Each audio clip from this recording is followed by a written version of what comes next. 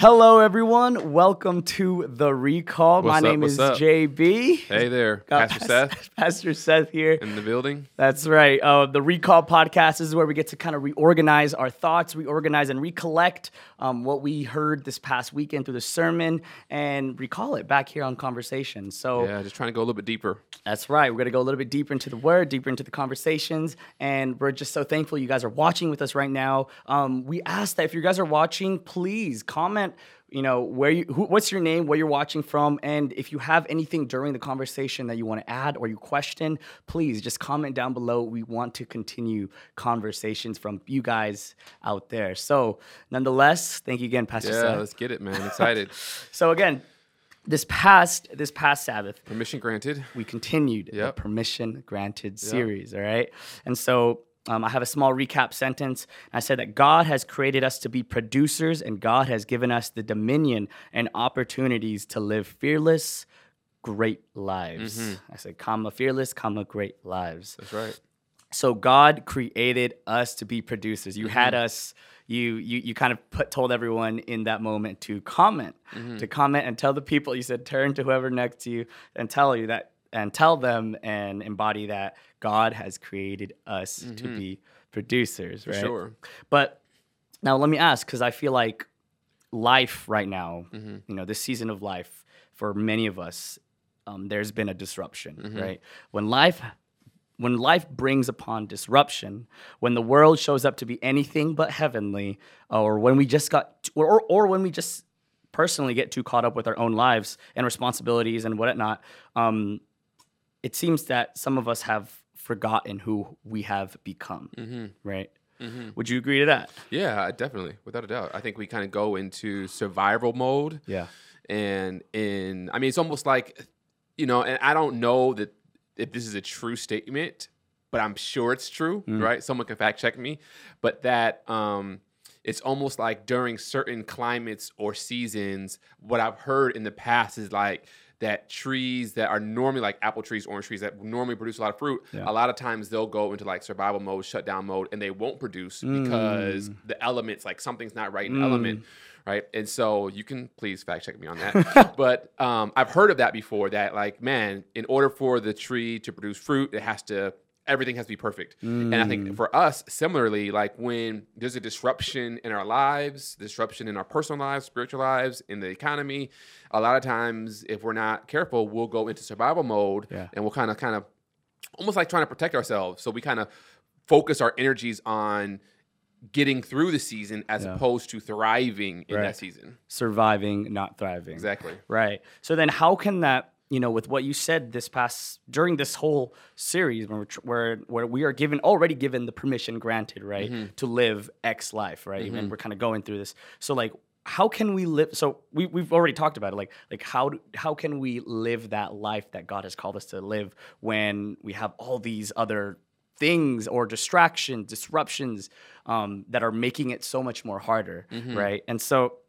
I feel like, before we go into that, you mentioned a quote from a Disney movie. Oh yeah, my right? favorite.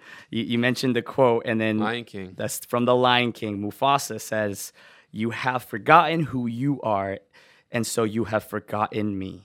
Look inside yourself, Simba.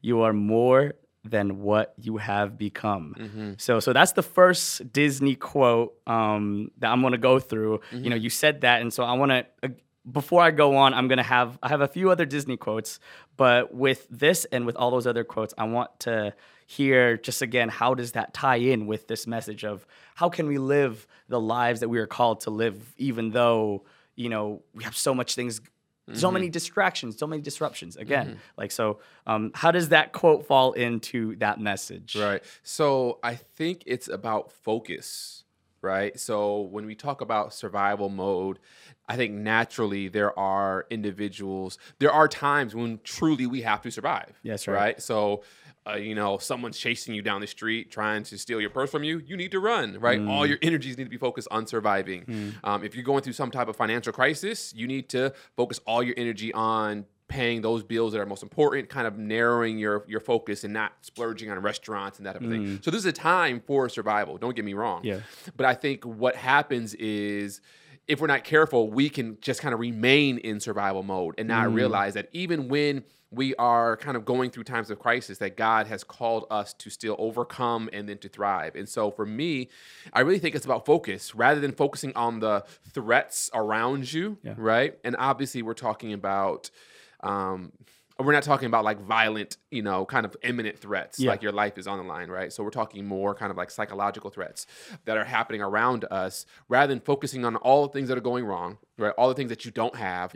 Start focusing on, wow, what did God put in my hand? Like, what can I take advantage of? Rather than, we talked about this in the message, rather than me comparing what I have to someone else or what I don't have to what they have, which it gets a lot of us. In fact, someone just texted me today and they're like, why are you looking at my life? Like even today I was battling with the comparison trap, right? Rather than focusing on that, focusing on, wow, God, what has God given me? He's given me so much. Let me take advantage of what he has given me. So for me, it's really to know how to thrive and to bear fruit and to be producers during this crazy season that we're living in. It's about focus, right? It's about focusing on what God has given you, focusing on what he's called you to do, aware of the environment, right? But not allowing that external environment or the disruption that you're experiencing to then cause you to not produce.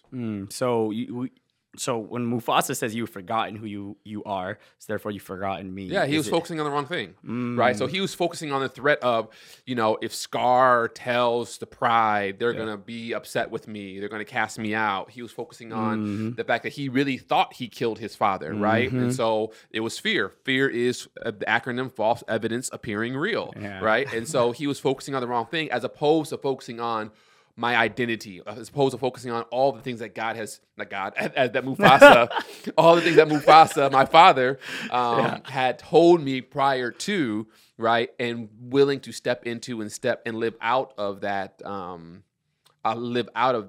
positive identity. He was focusing on the wrong thing. So as a result, he ran, he got caught up with Timon and Pumbaa. Right. Makes for a good movie, right? But it doesn't make for a good life, who are your Timon and Pumbaa? I know. Ooh, that's the word. You can preach on that. Who are your Timon and Pumbaa? People you hanging with that you should not be hanging with. That's right. They're cool people, right? But they're just diverting you from living out your calling. Right. Ooh, that's a whole different. That's a whole nother word right there. Okay. But okay, I love that. I love that how you incorporated that storyline and also the quote in itself into the word.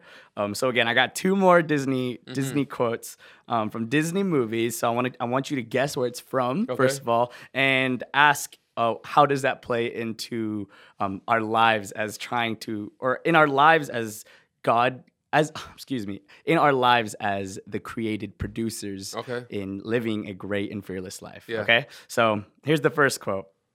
Our fate lives within us. You only have to be brave enough to see it. Brave.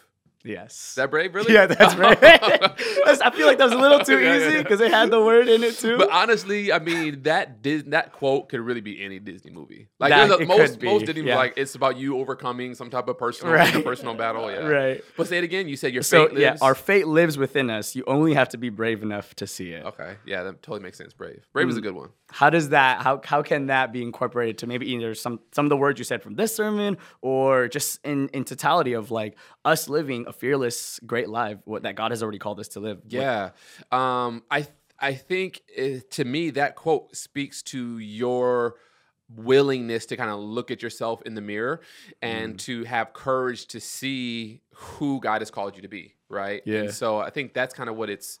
Again, it kind of goes back to who are you listening to? Right. So are you listening to the scars, right? If we're going to stay with, are you listening to the scars of your life, who are telling you that you're no good, that you made mistakes, that you're this, that, you're the other? Or are you listening to what God has said to you, what God has spoken into you, what God has called you to do? And so the quote, what was it? Your fate? Our fate lives within us. Yeah. So, I mean, not to make it sound like you're predestined and the whole predestination thing, but I think there is some truth to that if you can recognize who God has called you to be, you can do great things. Fire. Yeah. All right. Last one. The flower that blooms in adversity is the most rare and beautiful of all. The flower that blooms in in adversity. So it has to be a female movie. The flower that blooms in adversity is the most beautiful of them all. Mm-hmm. Female's the main character. Flower that blooms, not Little Mermaid. The flower that blooms. I'm going through my Disney Yeah. Disney Plus catalog. I have no idea. Maybe what are other female Disney movies? Man, Little Mermaid. Who else? Mm-hmm. There is Brave. There is the Princess and the Frog. Tiana. Yeah. Yeah, That's there's that Tiana. one. I don't know. It could be that one. That one? Is that Princess and the Frog? Incorrect, sir. It is Mulan. Okay. Mulan. Okay. That's a good one. So Mulan, the flower that blooms in adversity, is the most rare and beautiful of all. How can that play into our lives? Oh man, that's a good one too. I think they're kind of hitting at the same thing. I think this one specifically is addressing that for our life, none of our lives are like perfect. None of us come from this like perfectly manicured, perfectly fertilized flower bed. All of us come through some rough places, some rough times. Obviously, some of us have a rougher time, a rougher backstory than others, but all of us are trying to grow in spite of the environment around us. Yeah. Right. Yeah. And so I can see that. I think about individuals who there's this individual by the name of, his name is Anthony Trucks, former NFL football player turned motivational speaker. I was listening to his story, and he was just sharing his story about foster care, bouncing around from home to home, abandoned, left. Like it was just one thing after another. I think about Eric Thomas, right? Yeah. Motivational speaker, same thing. Like homeless, abandoned, one thing after another, all these negative, adverse things. But then you look at their lives, both Anthony Trucks, both Eric Thomas, motivational speakers, empowering, helping other people, living at a high level. And I guess what that does, and I hope it encourages someone to think that just because you might have had a rough start doesn't mean you won't be able to soar, right? I think that's tweetable, right? Just because you had a rough start, right? And when your life was taking off, when the plane was leaving the runway, it may have been bumpy, doesn't mean that you still won't be able to soar and to ultimately reach your destination. Yeah. Right? So that's what I think about. No, that's good. Yo, these Disney movies can come out with I need to go back and use them more often. No, but all right, good. So you got one out of those of the two, but 1 out of 2, not bad. But again, so God allowing us already to live these great and fearless lives. And one of the things that comes with disruption, I think, can be, you kind of touched already upon it, is comparison. And you mentioned it in the sermon. You talked about comparison and how it's one of the factors that does not what's the word? Not allow. What's the word? Yeah, that does not allow us. Prevention. There you go. Prevents us, Comparison is one of the things that prevents us from living the life that God has called us to be. And so I have a song. I mean, I don't have a song, but Jonathan McReynolds has a song. It's called "Comparison Kills." I don't know if you've heard it. Oh yeah. I think I have two lyric stanzas that I want to go through, and I kind of want to hear your opinion on that. And so the first one, it goes like this. It goes, "Pressure gets hot, and with heat come mirages. So you think it's cool over there. Your thirst is real, but water can't fill what comparison kills." Thoughts. Say that again. Say one more time. Pressure gets hot, and with heat comes mirages. So you think it's cool over there. Your thirst is real, but water can't fill what comparison kills. Wow. That's deep, man. It is. It is. Yeah, I got to sit on that one and chew on that one for a little while.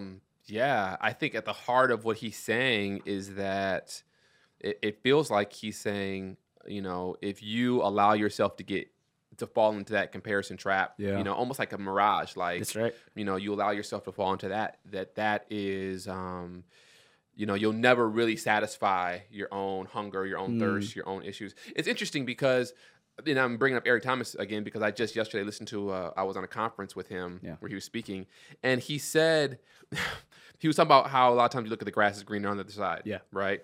And he said something that I thought was very interesting. He said basically that sometimes the grass is greener on the other side because the grass actually is greener on the other side. Right. Okay. And that what we need to do is not envy the grass. What we need to do is model the effort that went into making that grass green, right? And so, the grass might be greener. Like you could look at someone else's life and you're like, man, they are thriving in these areas. But don't be envious of the car, the house, the wife, the kid. Like, don't be envious of those things. Yeah. Like, if you're going to envy anything, like look at what type of effort are they putting into their life, right? Are they getting up at the crack of dawn? Are they going harder, running faster? Are they doing things? And that's what we should be modeling. And so I kind of feel I was really feeling that because yes, I don't want to look at someone else's gift and think, oh man, you got 5 talents, you got 2 talents, I only got 1 talent, and then for me to sit on my 1 talent. No, I want to say, man, you got 2 talents and you were able to do what with that 2 talents? Wow, how did you do it? Okay, if you're able to do that, maybe I can learn from you, and I can take my 1 and make it 2,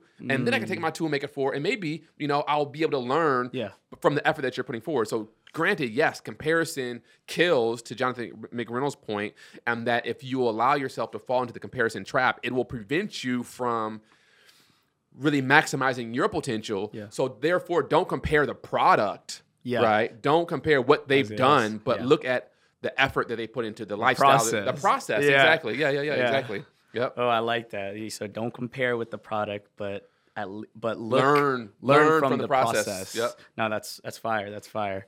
Okay, the next one is you spend all night admiring pictures. They make life look perfect as they should. IG, let's go. But you wouldn't know the picture's story and how long it took to make it good. Oh, I feel like what you were saying kind of really ties in with this one, right? Yep. Yeah, the timing and the process that goes into the things that we see in the forefront, right? Yeah, I don't know if you've seen it. There's a whole Instagram.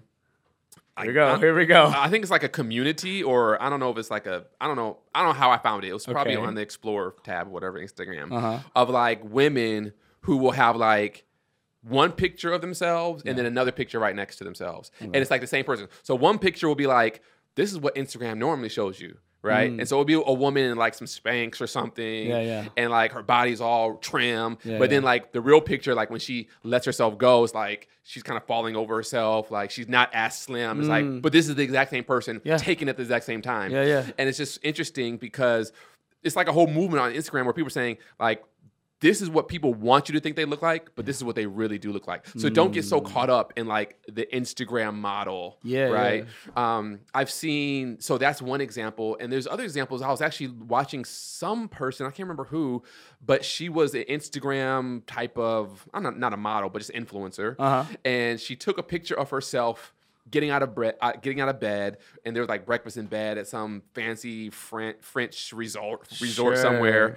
And then in the caption below, she was like, "Don't get it twisted. It took me 6 hours to get this shot. I had already taken a shower. My hair had just been done professionally." Like she began to talk about everything that went into this one picture. But if you just looked at the picture, you think, "Wow, she wakes up like that."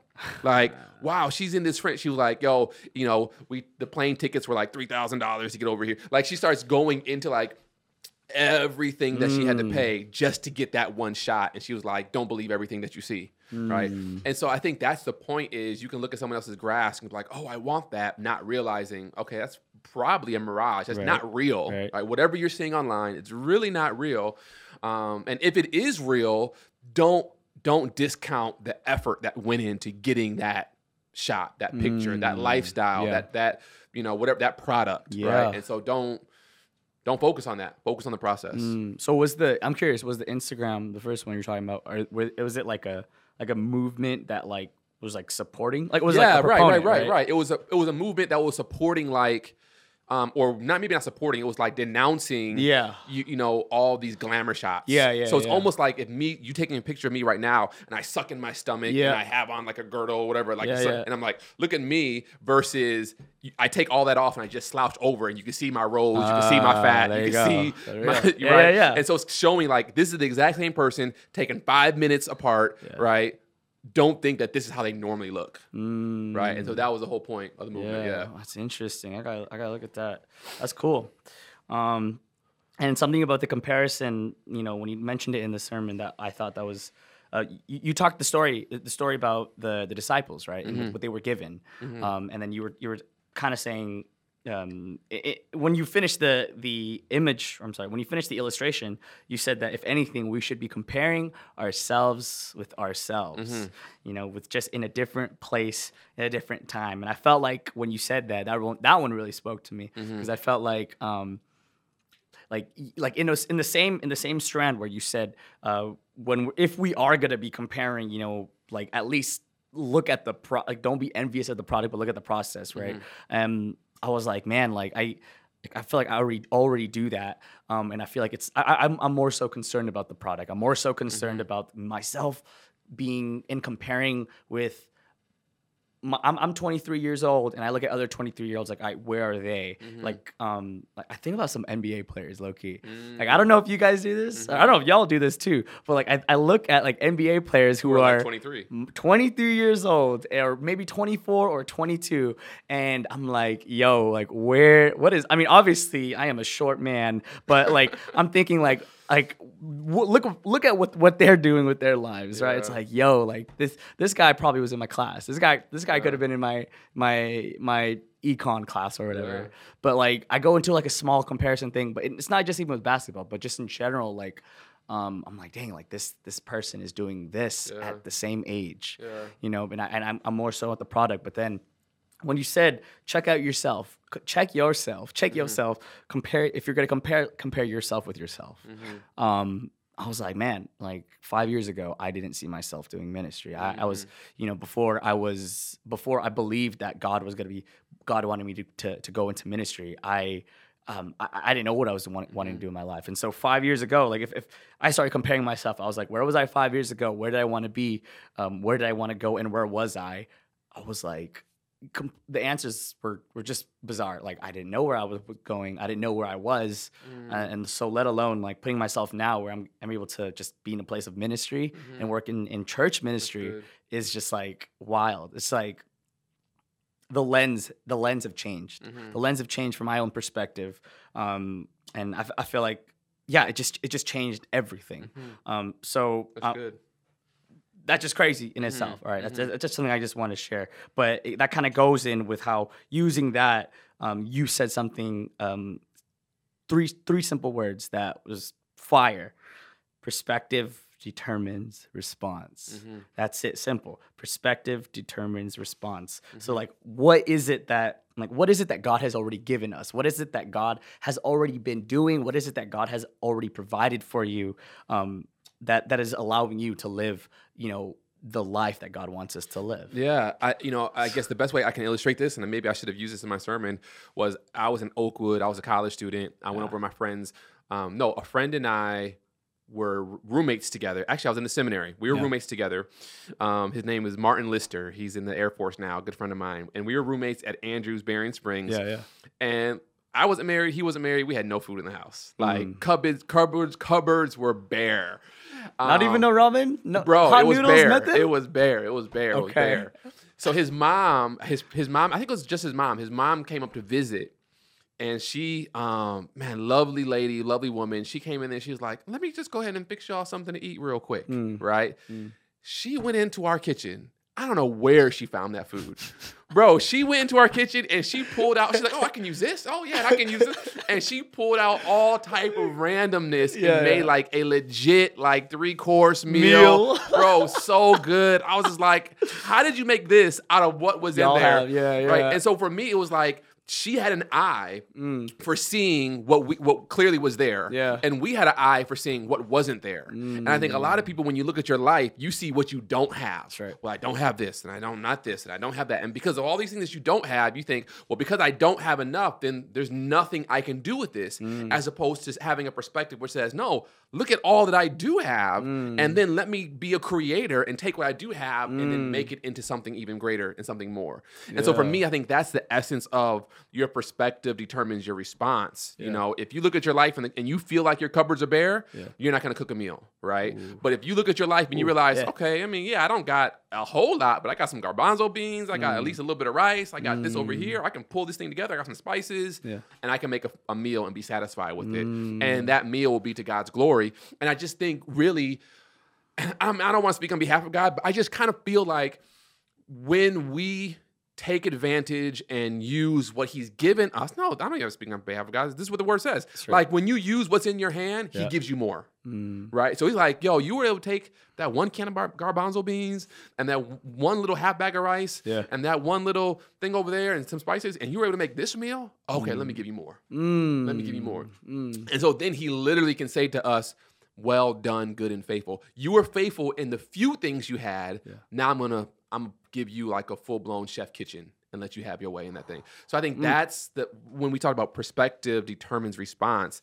But if you show up in your life and you're like, well, God, all I got is this one little can, or all I got is one little thing, and you don't do anything with it, he's like, give me this can, I'm gonna give it to someone who knows how to do something with it. And so he takes our one talent and he gives it to the person with 10.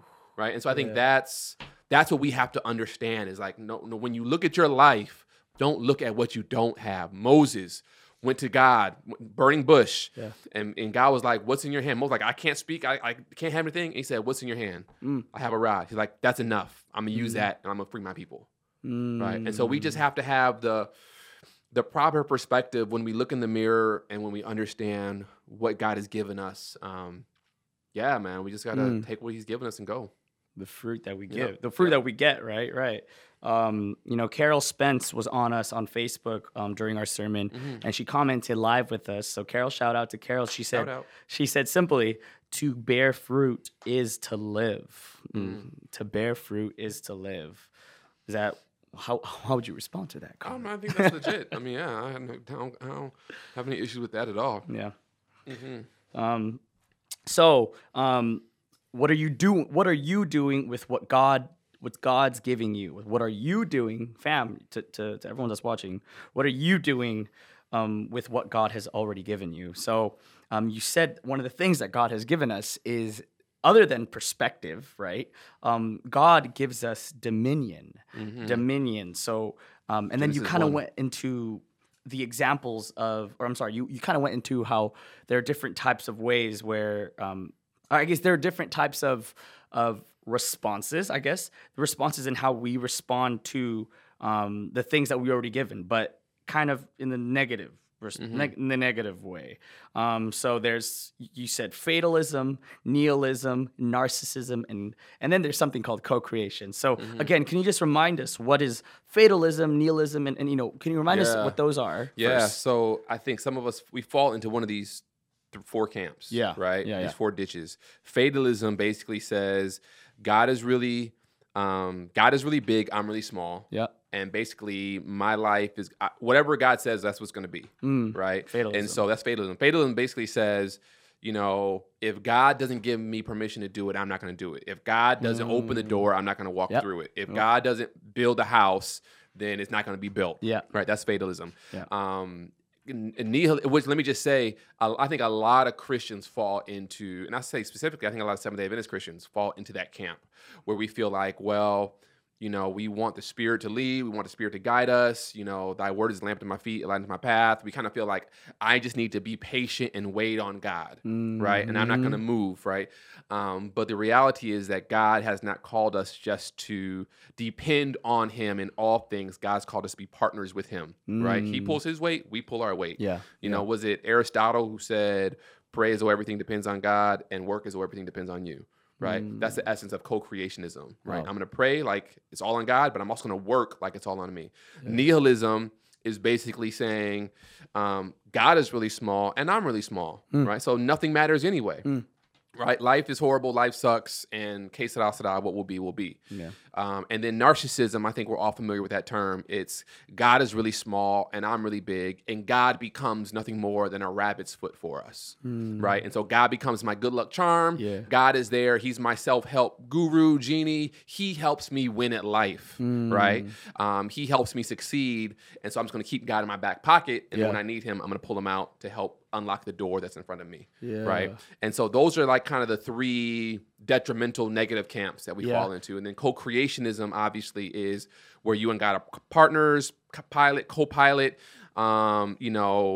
chef, sous chef, you guys are in it together making it happen. Yeah, that's fire. And I think I really love the co-creation, or at least the definition of that, because I think the partnering with God, I think, is just it gives us a call for action. Yeah. Right. Yeah. Like it doesn't leave us to be kind of like just wandering and just waiting, like you said, right? And it actually calls for an active action on our end as well. Like God is moving, and so are we. Yep. So I think that's what's beautiful about those. But so, what are some of the examples of how the everyday average Christian embodies some of those negative characteristics? Yeah. So I think, like what I said earlier with the fatalism, it is you feeling as though everything is on God, Yeah. right? And so I think one example that I know personally is I know someone who's extremely talented, extremely intellectual, extremely smart, and but they won't go back to school to get their doctorate. They won't go back to get to continue their education because they feel like the Spirit hasn't given me release to do that yet, right? So it's like, okay, I get that, but at the same time, like if you feel like God is calling you to do a certain thing, then by all means, Right. like do that thing, Right. But don't not do something because you're waiting for God to give you release, right? And I think that's the point. A lot of times individuals say, well, I'm not going to do anything until God says go. Yeah. And the question is, well, does that mean you're not going to build the table until God says build the table? Right? When God clearly said, be fruitful and multiply, and whatever that looks like, he's giving you agency, he's giving you passions, he's giving you gifts. It's not like I'm going to pursue this initiative or to pursue this direction of my life for self-serving purposes, right? Where I'm trying to build my own kingdom. It's like, no, I want to add value to the body of Christ. I want to take care of my family. I'm trying to take my 5 talents and make them 10. Yeah. Right?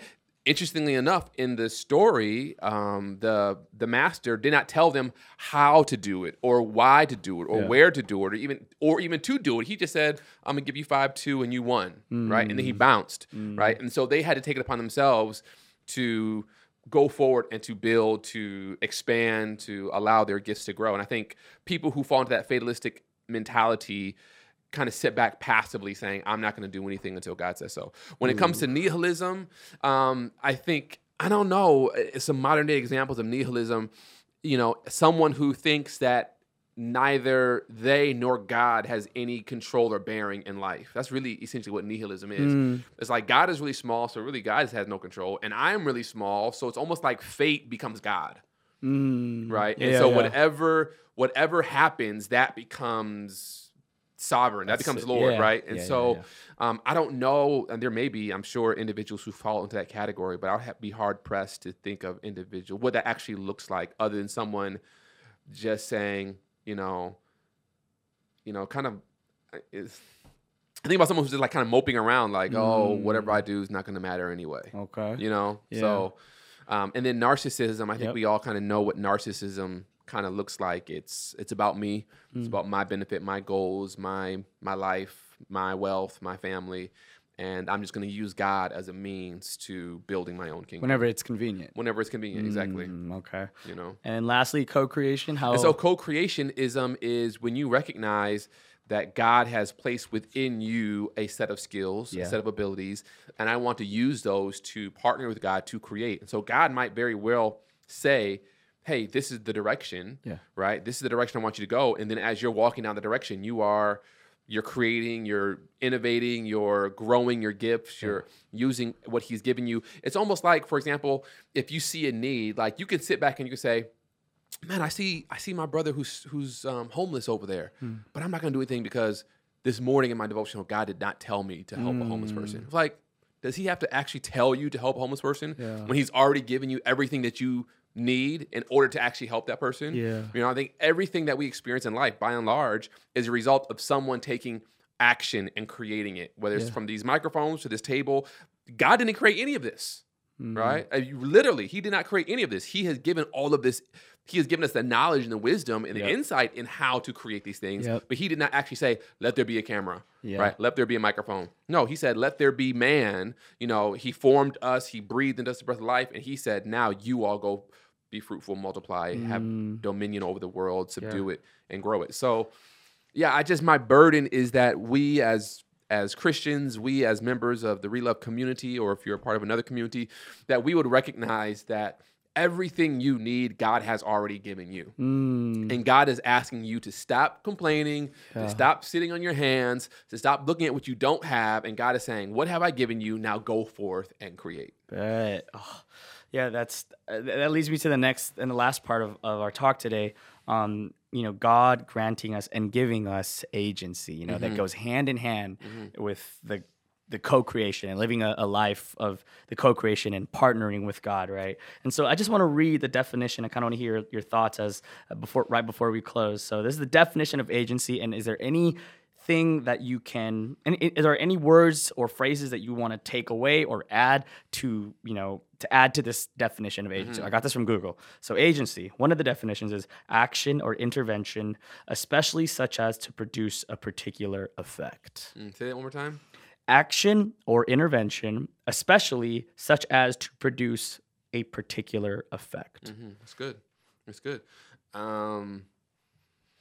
So God gives us agency. Yeah, God gives us, I think that's spot on, man. I love that definition. I think it's you are quote unquote in the driver's seat, and God is saying, drive the car, go forward. I think, obviously Proverbs chapter 3, verse 5 and 6, trust in the Lord with all your heart, lean not on your own understanding, in all your ways acknowledge him, and he will direct your path. Yeah. It almost feels like co-creationism is you're in the driver's seat, God's the navigator, right? And I think a lot of times we reverse it and say God's in the driver's seat and I'm in the back seat. Just wherever God takes me, that's where I'm going to go. As opposed to recognize, no, God says, I will direct your path. I didn't say I will drive the car. That's right. I didn't say I would drive your life. That's no, right. I will show you this is the way, that is the way, go here, go there. But God is actually the one who is charting the path for us. And we follow where he leads based off our gifts, our abilities, our passions. So I love that. I think agency is you recognizing that God has given you a special skill set. Okay, I like that. Just to harken back to what was the movie? Not Born. Liam Neeson. Taken. I have a special set of skills. I will find you. So I think that's it. I think God is like, yo, I've given you a skill set. I've given you tools. I've given you abilities, and I want you to use those to be a blessing to those around you, to your family, to those around you, and ultimately to the kingdom. Yes. God being, we are the driver. We are the driver, and God navigating with us. Is God a backseat driver?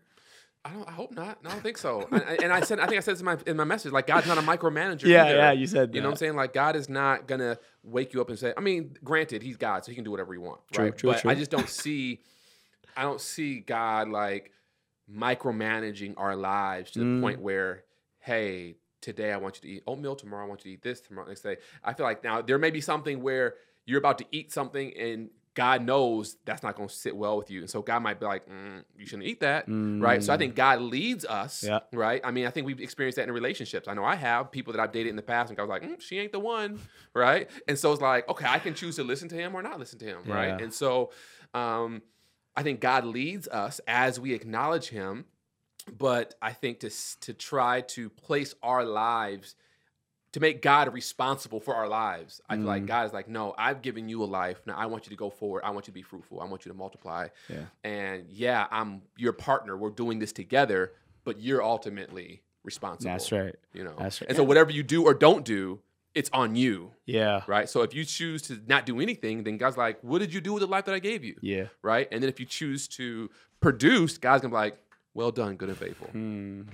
God doesn't pat himself on the back and say, hey, good job, God. I did a great job with Jeremiah. Like, he's not doing that. He's like, no, Jeremiah, well done, good and faithful. You were faithful in a few things. Now I'm going to make you rule over many. Oh, man, amen. Yeah. I think I see the imagery. I see the illustration of God being a pretty chill navigator in the car. Because you know how, like, you're the driver, just obviously responsible for driving whoever's in the car. And then if you ride shotgun, you're responsible for navigation, music, and keeping the driver awake. Yep. That's the big one. Yeah, so some people need to hear that. Some people need to know that. Yeah. If you are in the passenger seat, you have the responsibility to also keep the driver awake. But in my head and in my heart, I believe God is a chill backseat driver. Not all the time as a driver I'm going to listen because for whatever reason, I'm just going to think that I know the way. That you know best. Right. I think sometimes, though, we try to relegate God to the trunk. Ooh. Right, so we try to be like, Uh-oh. I don't like what you just. I'm not trying to exit, and so we put God in the trunk, we put him on the roof, we put him, somewhere else. Yeah. And I mean, you have the agency to do that. Yeah, that's right. Right, you're That's in control, but it won't work out for your benefit. Right. Ultimately, you have to recognize that wherever the road is taking you, God has already been there. Right. God, he sees the end from the beginning. He knows the best route to take. And so you being in a trusting, abiding relationship with him where you are, like the word says, you are leaning on him. You're not leaning on your driving skills. Like, I'm really good at driving. No, I'm leaning on God's ability to help direct me. God, you've given me these gifts. I feel passionate about, starting this podcast. I feel passionate about, reaching out to, the prison population. I feel passionate about trying to help, single mothers or orphans. God, I really want to do this. You've given this to me. Show me the steps to take. And it's funny because as you start to move, God begins to direct, right? I think some of us, we sit back and do nothing waiting for God to direct. It's like, no, okay, if you're passionate about, the foster care, like show up to some of the foster care meetings, call up the agencies, start building relationships. And as you are moving, God begins to then navigate, and he begins to allow certain connections to be formed and for you, like doors to be opened. But as long as you're sitting back in your home saying, man, I would really like to get involved in this demographic, this population, but I don't know if this is what God wants me to do, so I'm just not gonna do anything. It's like you're missing, you're underselling and short-circuiting the gifts that God has given you, and the agency that he's given you. I mess with that. Yo, so we obviously started conversation with a Disney quote. And since Marvel is technically Disney, I'm going to end this conversation on a Disney quote. Spider-Man, in the movie Spider-Man, and in the comics, it says, with great power comes great responsibility. That's a good one. So, hey guys, thank you again for joining us for this conversation at the Recall. We always want to continue conversation, so comment, questions, whatever you guys have. We want to talk about it here also and bring into the conversation that we record on the podcast. So thanks for tuning in. Invite and text your friends about this podcast. We will continue to go into the Recall, and next week we're going to continue our Permission Granted series. So again, thank you guys for tuning in. Again, thank you, Pastor Seth, for being here and spending some time with me today. Let's get it. All right, take care, everyone. Peace.